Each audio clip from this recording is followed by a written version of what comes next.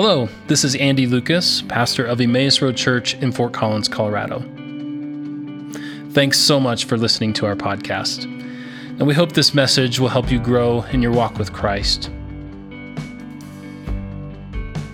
And if you'd like to support this ministry, you can do so by visiting theroadfc.org and click on the giving link.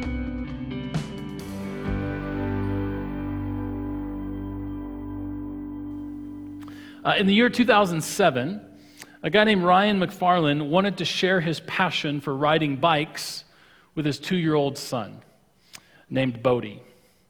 And so Ryan did what any passionate bike rider and dad would do. He went and bought a whole collection of learn-to-ride vehicles from the local toy store.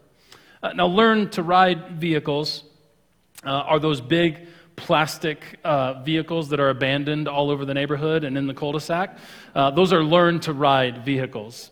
They're meant to help kids develop skills that are needed to ride and to pilot a vehicle. However, Ryan, this dad, was frustrated because he found that, at least for his 2-year-old son, Bodie, that these machines were either too heavy, too complicated, too clunky, but maybe most of all, didn't teach the essential skill of balance necessary for riding a bike. So Ryan set out to solve this problem, and he has actually transformed the way that kids learn to ride bikes now. Ryan McFarland went to his garage and he began to cut and weld and adjust and do all of these things until he found the perfect solution, a lightweight bike, perfectly sized for toddlers that doesn't have training wheels or pedals at all. Now, what happens is these kids kind of sit on the seat, and the seat is just high enough and just low enough for them to be able to have their feet touch the ground, and yet their bottoms still be able to sit on the seat. And so they can propel themselves with using their feet, but then also they can coast on the bike simply by lifting their feet off the ground. And so this new kind of bike provided all kinds of security because the kids could catch themselves anytime that they felt like they were going to fall, and yet all sorts of freedom as well, because now the kids could go anywhere on this new kind of bike. But more importantly, and most importantly, it taught the essential skill of balance. And so these pedal-less bikes have transformed the way that young kids learn to ride bikes and have turned into a global phenomenon. Some of you already know what I'm talking about. I'm talking about the Strider bike. In fact, both of our girls learned to ride their bike by first riding Strider bikes. And they made the seamless transition to a pedal bike in a single afternoon, having never used training wheels. I'm telling you, these things are miraculous. They're phenomenal. In fact, I will never forget when one Christmas time we were going to the Garden of Spring Creeks to go see the lights, and Jaden was just a toddler, and so we were going to, Santa was there, so we were doing the whole Santa thing. And so it finally came time for us to be at the front of the line. Jaden goes up to Santa, and Santa says the classic question, "What do you want for Christmas?" And Jaden says, I want a bike with pedals." And it threw Santa off so bad. Santa had no clue what to do with this little girl. He looked at us, the parents, like, "What are you doing to this child that you've taken the pedals off of her bike?" You know? Oh, it was so great. It was so great. And in fact, that's what we did. That Christmas, she got a pink cruiser bike with pedals and learned to ride it almost instantly. It was phenomenal. Here's the point, or here's why I'm telling this silly story. When we're trying to solve a problem, or when we're trying to improve a design, we as humans tend to think only in terms of additive changes. In other words, when we go to solve a problem, we always our first instinct is to add something rather than take something away. In fact, an article published last month in Nature Science Journal reported that when trying to improve something, human tendency is always to add rather than subtract. And so what we've maybe could know experientially, science has proved empirically. Here's what the Science Journal said. Quote, "When we try to solve a problem or improve a design, we typically think something needs to be added to the existing model. It is much harder for us to think about subtracting something to solve a problem. And this human psychology snafu can be found everywhere, like extra meetings to figure out why work schedules are so cramped." Right? Like all of us know that one, right?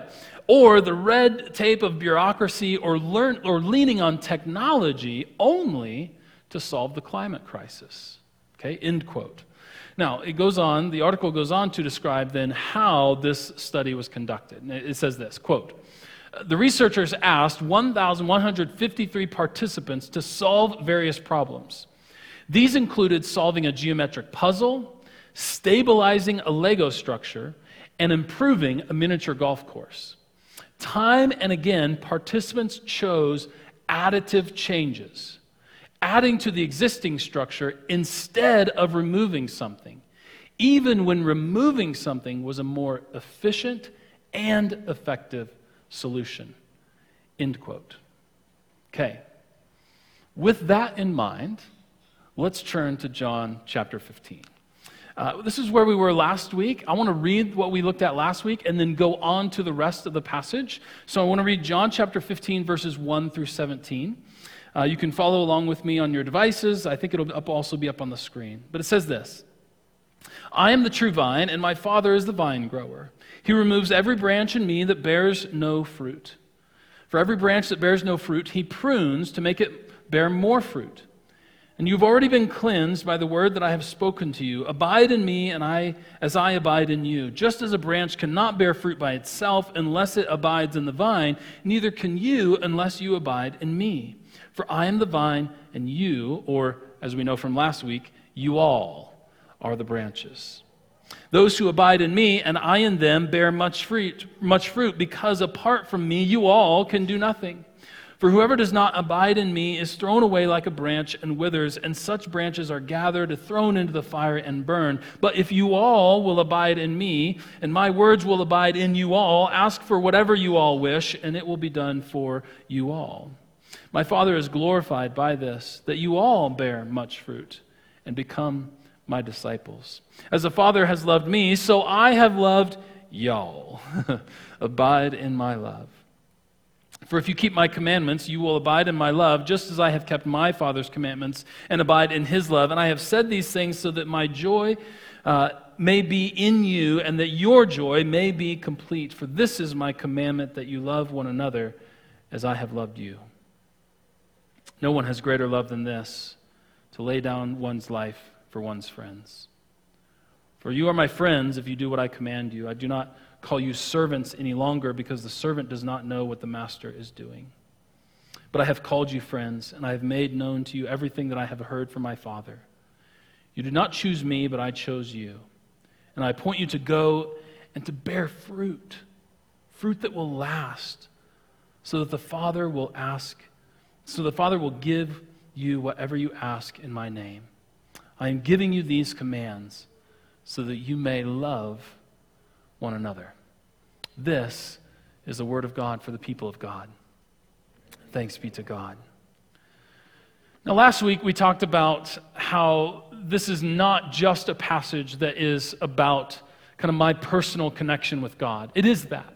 And it should lead us into good reflective questions about how we can engage more deeply with God, how we can be personally connected with God. But there is this communal element to it all, as evidenced in the Greek plural use of the word you, right? That it's about you all. I am the vine, you all are the branches. Abide in me, and I will abide in you all, right? So there's this communal sense to it. And so I encouraged you simply last week to be connected to others, to inconvenience ourselves in order to be in relationship with people, particularly in this time. It's so important. Today, though, I want to turn to this other part of the passage that we don't really like very much, this idea of pruning. I mean, isn't it true, especially based on the study that I referenced at the beginning of the sermon this morning, that we tend to think that adding something is inherently good, while taking something away is inherently bad. We believe that to add is to improve, and to subtract is to compromise. So when it comes to a passage that talks about us being pruned, our initial reaction is to think that probably is a bad thing. That this pruning is at least not fun, it's not good, it's maybe a negative thing. And yet, right, the way that pruning is positioned in this passage is it's a good thing. That we are pruned so that we might bear more fruit. Now, I'm not a gardener, and I don't even pretend to be one. I have the most difficult time keeping grass green, right? Like, I am the very opposite of a green thumb that you can get. But one thing that I have learned by talking to gardening friends is that if a rose bush needs to be pruned. In fact, we have rose bushes in our courtyard, and we have a group of volunteers that do a great job of keeping our rose bushes looking nice and looking pruned. But it needs to be pruned because left unchecked, the plant would actually grow in on itself and then block its own light. Did you know this? It would grow in on itself and then block its own light. An unpruned rose bush would get into such a tangled mess in on itself that it would rob the healthy parts of the light that they need in order to flourish, and the result would be a whole bunch of roses and buds that are underdeveloped and unhealthy, rather than fewer buds that are thriving and beautiful. Now, the same is also true of the grapevine, which also must be pruned. A grapevine left unchecked would become so overgrown that it robs its healthy parts of the light and nutrients that it needs in order to flourish. And so without pruning, there would be a whole bunch of grapes, but the grapes would be bitter. With pruning, that grapevine can produce a good number of grapes, but fewer, right, with the pruning, but the grapes are higher quality and taste great. I would invite you to consider for a moment your own life with that metaphor. Because I think this is a really, really helpful way of thinking about our lives. Particularly as we kind of find our way or meander our way out of this pandemic. Do you remember how busy our lives were prior to March 13th, 2020? I mean, it was just all the time, go, go, go. And do you remember how we used to wear busyness like a trophy or a badge of importance? Hey man, how are you doing? Oh, I'm busy. And I'm so busy because I'm important. Right? And then the whole world changed. And our lives were essentially shut down for at least a little while, right? Kind of took a while to kind of get up to speed a little bit, and then we're still not out of this thing, and yet so many of us have kind of talked about a return to, what do we call it? Normal. I invite us into this metaphor of pruning just to consider our own lives and how we might return. It reminds me of when the disciples on the road to Jerusalem were kind of leaving Jerusalem, right? They were leaving Jerusalem being uncertain about all that's going on with Jesus, but then they find themselves, actually Jesus is the mystery traveler that's with them, and they meet him in the town of Emmaus. They have a meal, and it says that Jesus revealed himself to them through the breaking of bread, and they have this huge aha moment. They go back to Jerusalem, but they're not returning to Jerusalem in the same way. They're not returning to Jerusalem as the same people. They're going back, but they're going back to something brand new, even though they're returning to the same location. I think that also could be a kind of sense of metaphor that as we think about going back to normal, allow God to use this metaphor to speak to us about, is there something in our lives that before was taking a lot of time and energy, but blocking us from doing the things that are life-giving and going to produce fruit in our lives? That maybe as we think about kind of going back, maybe we don't just stack everything right back on there, but we go through a pruning process, a discerning process, so that we can kind of not get grown in on ourselves, so that the light is being blocked. In other words, are there some things in our lives blocking the light of the more healthy things that are not allowing those good things to flourish in our lives? I think that's an important kind of piece of discernment as we think about coming out of the pandemic. In this passage, the stated goal of pruning is that we would in fact bear more fruit, that we would be more fruitful. But this begs a question, right? If the goal of pruning is to have greater fruitfulness, then what is the fruit? Right? It's helpful to know, what does that fruit look like? And if you're like me, my mind instantly goes to Galatians and the fruit of the Spirit. And to that, I want to say yes and amen, right? So if your mind is kind of going toward the fruit of the Spirit, good for you. Those are great things that need to be kind of flourished in our lives. But if you're also like me, there's this other kind of thought that sneaks in there when it comes to fruitfulness for God. And when I think about fruitfulness for God, I almost always go to activity for God. Doing stuff for God, right? Doing stuff in the name of God, doing stuff, being busy, but doing kind of God things, right? And I think that is an overflow of fruitfulness for God. But if we focus too much on the ends, we might miss the means, right? We might just think that it's all about just kind of checking a list of doing stuff for God. And so I want to say to you that I think this passage includes doing stuff for God, but I don't think it's all about that. I don't think it's just activity on God's behalf, although it can include that. Because too many times we think that work or activity is the answer, but I think there's a more foundational, motivating work in our lives. And so if it's not more activity or work for God, then what is it? And John actually tells us what it is. John actually tells us in the second part of the passage. And so I want you to listen to this collection of verses from the passage that we read, but kind of comes after the part of pruning, right? So pruning leads to greater fruitfulness. What is this fruitfulness? Here's what John has to say. I have loved you even as the Father has loved me, and so remain in my love. When you obey my commands, you remain in my love, just as I have obeyed my Father's commands and remain in his love.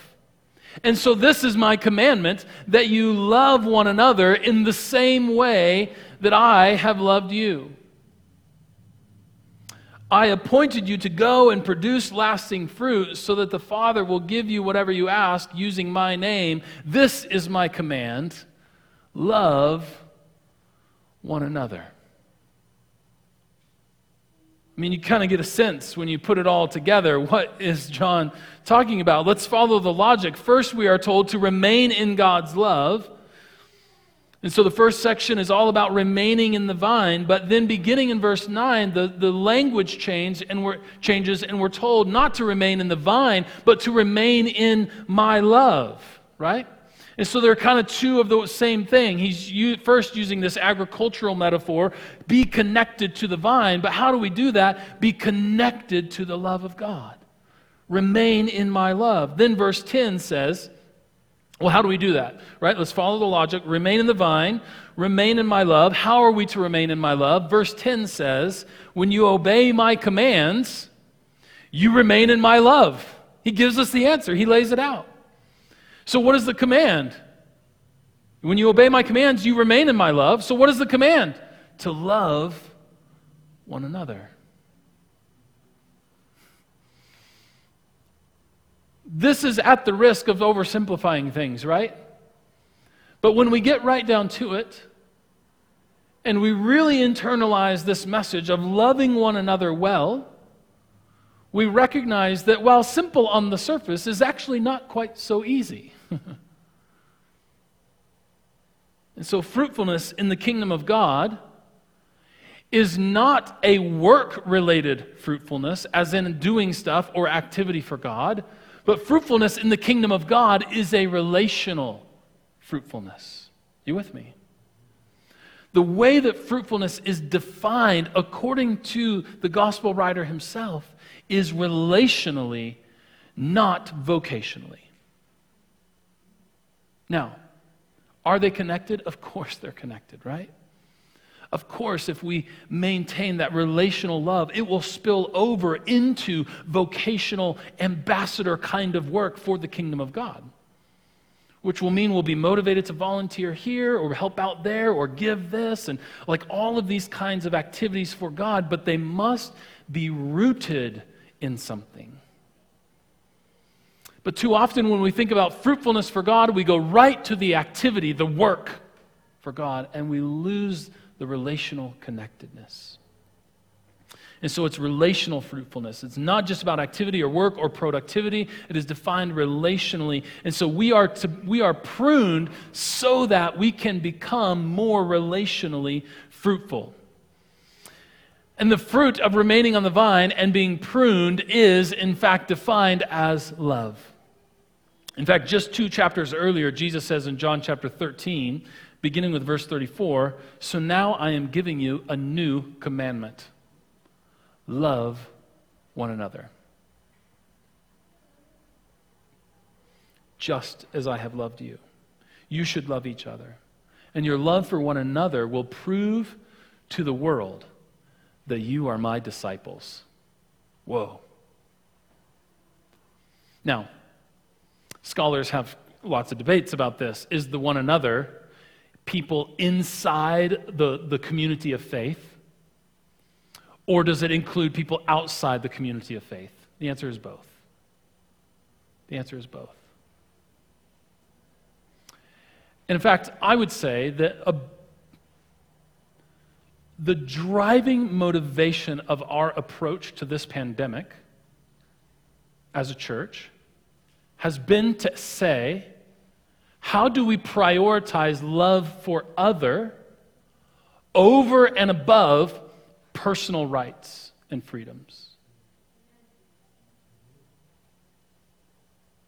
Not always the most popular position,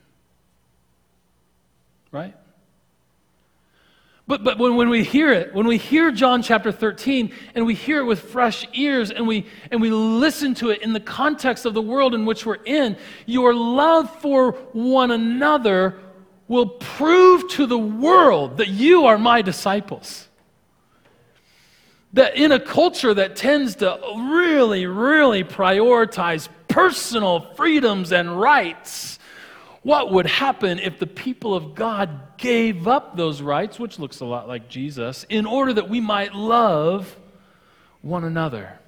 I'll bet that'd be a pretty powerful witness. And so love is the fruitfulness that our lives are to produce, and it is way easier said than done. Right? It's way easier said than done. And there's a million kind of complications and nuances and things and implications and things to explore and a working out of this salvation in Jesus Christ of what it means to love one another. And so what we are invited into is we are invited into this process of pruning in our lives, allowing the Spirit of God to not always just add things, but sometimes the Spirit of God surveys our life and our heart and says, in this case, it's good to take something away. In this case, I need to root something out. And then after that has been rooted out, then I've got some room to plant something else, to plant something new. right? And so we're invited into this process of pruning for the purpose of abiding in love for God, love for one another, and love for neighbor.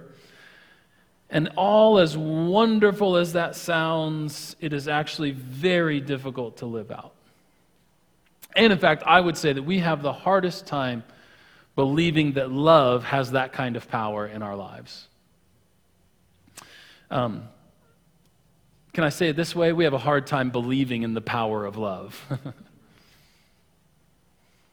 And yet, that is what we are called into. That's what we're invited into. We are invited into an exploration of what it means to fully love God, to fully love one another, and to love our neighbor as ourselves.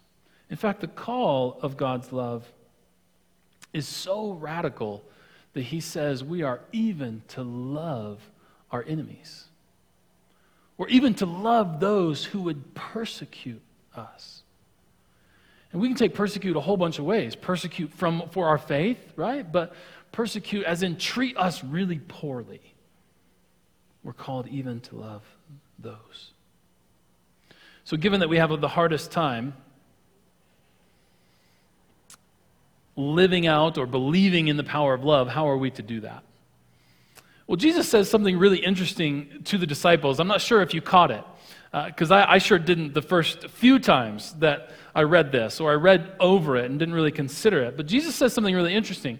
Right after talking about pruning, in verse 2, in order to bring greater fruitfulness in our lives, Jesus says, "You have already been pruned by the message I have given to you." Wait, what? Like we're talking about being pruned, but then Jesus says, you've already been pruned from the message that I have given to you. And so pruning seems to be kind of having taken place already, but then there's also this reality of there's more pruning that is yet to be done. There's more pruning to come. Did you catch our prayer that talked about the kingdom of God in this way? The kingdom of God that is. So it's like already here, it's already present, and is yet to come. And so there seems to be more or greater fullness or expression of the kingdom of God that is yet to take place. The same is true in our lives. There's pruning that has been done, and there's more pruning yet to come. In fact, consider where the disciples are coming from. They have anticipated the coming of the Messiah since they were children. For generations, they have grown up in families, and their parents grew up in families, and their grandparents and great-grandparents have grown up in families that have told stories about the Messiah that is yet to come, the Messiah that is, in fact, coming. And so they have lived with this heightened anticipation since being a child of the Messiah that would come. So you can imagine that once this guy named Jesus of Nazareth is assumed or rumored to be the long-awaited Messiah, and then that same Jesus goes to them and invites them to follow him, they go without hesitation, right? I mean, this is generations in the making. So come, follow me, the Messiah. Yes, you bet. Sign me up. I'm on board. Right? But listen. The disciples do not answer the call of discipleship as blank slates. They have baggage. They have expectations. They've got some ideas, in fact, of what it will mean to follow this new Messiah movement. They've got ideas about power, violence, who's in, who's out, economics. They've got it all. They come to discipleship with Jesus, the Messiah, having ideas of what it will mean to follow Messiah. They don't come as blank slates. Isn't that true? None of us come to Jesus as blank slates. We all have preconceived notions of how the world works, how power dynamics work, how economics should work. We come with some ideas. And then as these disciples begin to spend time with Jesus, listening to his teaching, learning from his miracles, guess what? They were being pruned from the message that they heard. They came with ideas of what it would mean to follow Messiah. the Messiah prunes out some of those ideas in order that they might more faithfully embody and reflect the kind of Messiah that Jesus is. This is why, or this might be why, Jesus uses such dramatic language with them, right? He says to these disciples who have signed up for the Messiah movement, repent, which means wake up. You were going in this direction, wake up, turn around, and go in the other direction. That's what repent means. So Jesus says to this group of disciples, repent or wake up. He says to them, be born again. Which is this way of saying, you may have thought that you knew how the world worked or how the world was operated, but listen, I am establishing a kingdom that is upside down. And if you're going to learn to see that and embrace that and recognize that, you're going to have to be born all over again. This may be why Jesus describes the kingdom of God as this narrow way. It's pretty dramatic language, but there was some pruning that needed to be done. Are you with me? And so these are all the ways of Jesus saying that if you are going to follow him and his kingdom, some old ways of thinking are going to have to be pruned away. And Jesus' words then to his disciples is, you are pruned, you are clean because of the message that I have done, and you have heard my teaching, but there is more pruning yet to be done. There's more to be done.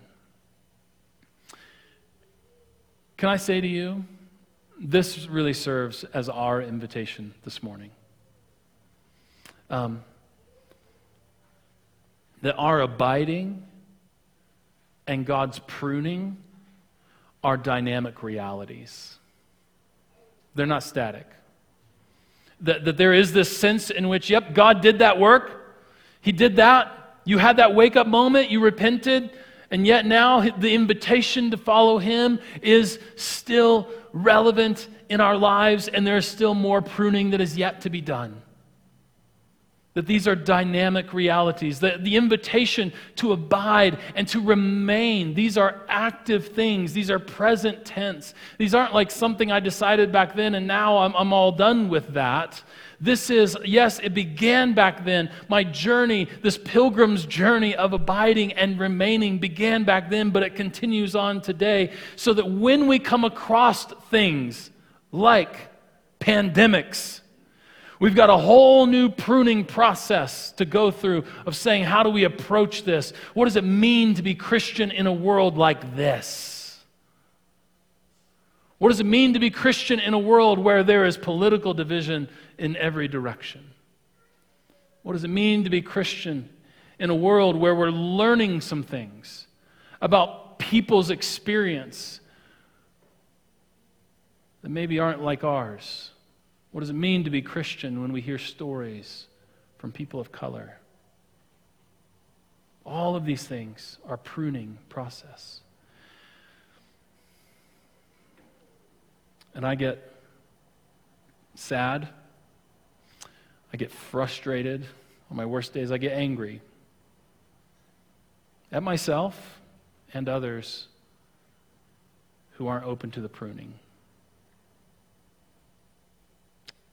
and who just think the whole thing's got it figured out and the answers are easy. God invites us to remain in his love, to abide in his love, and to this process of pruning. Because you were clean from the message that you heard, and yet there's more pruning to be done. And so I think the invitation this morning is to recalibrate priorities so that we abide in God's love, being pruned for greater relational faithfulness in the world, so that the world will know us by our love. So that the world will know us by our love for one another. Amen?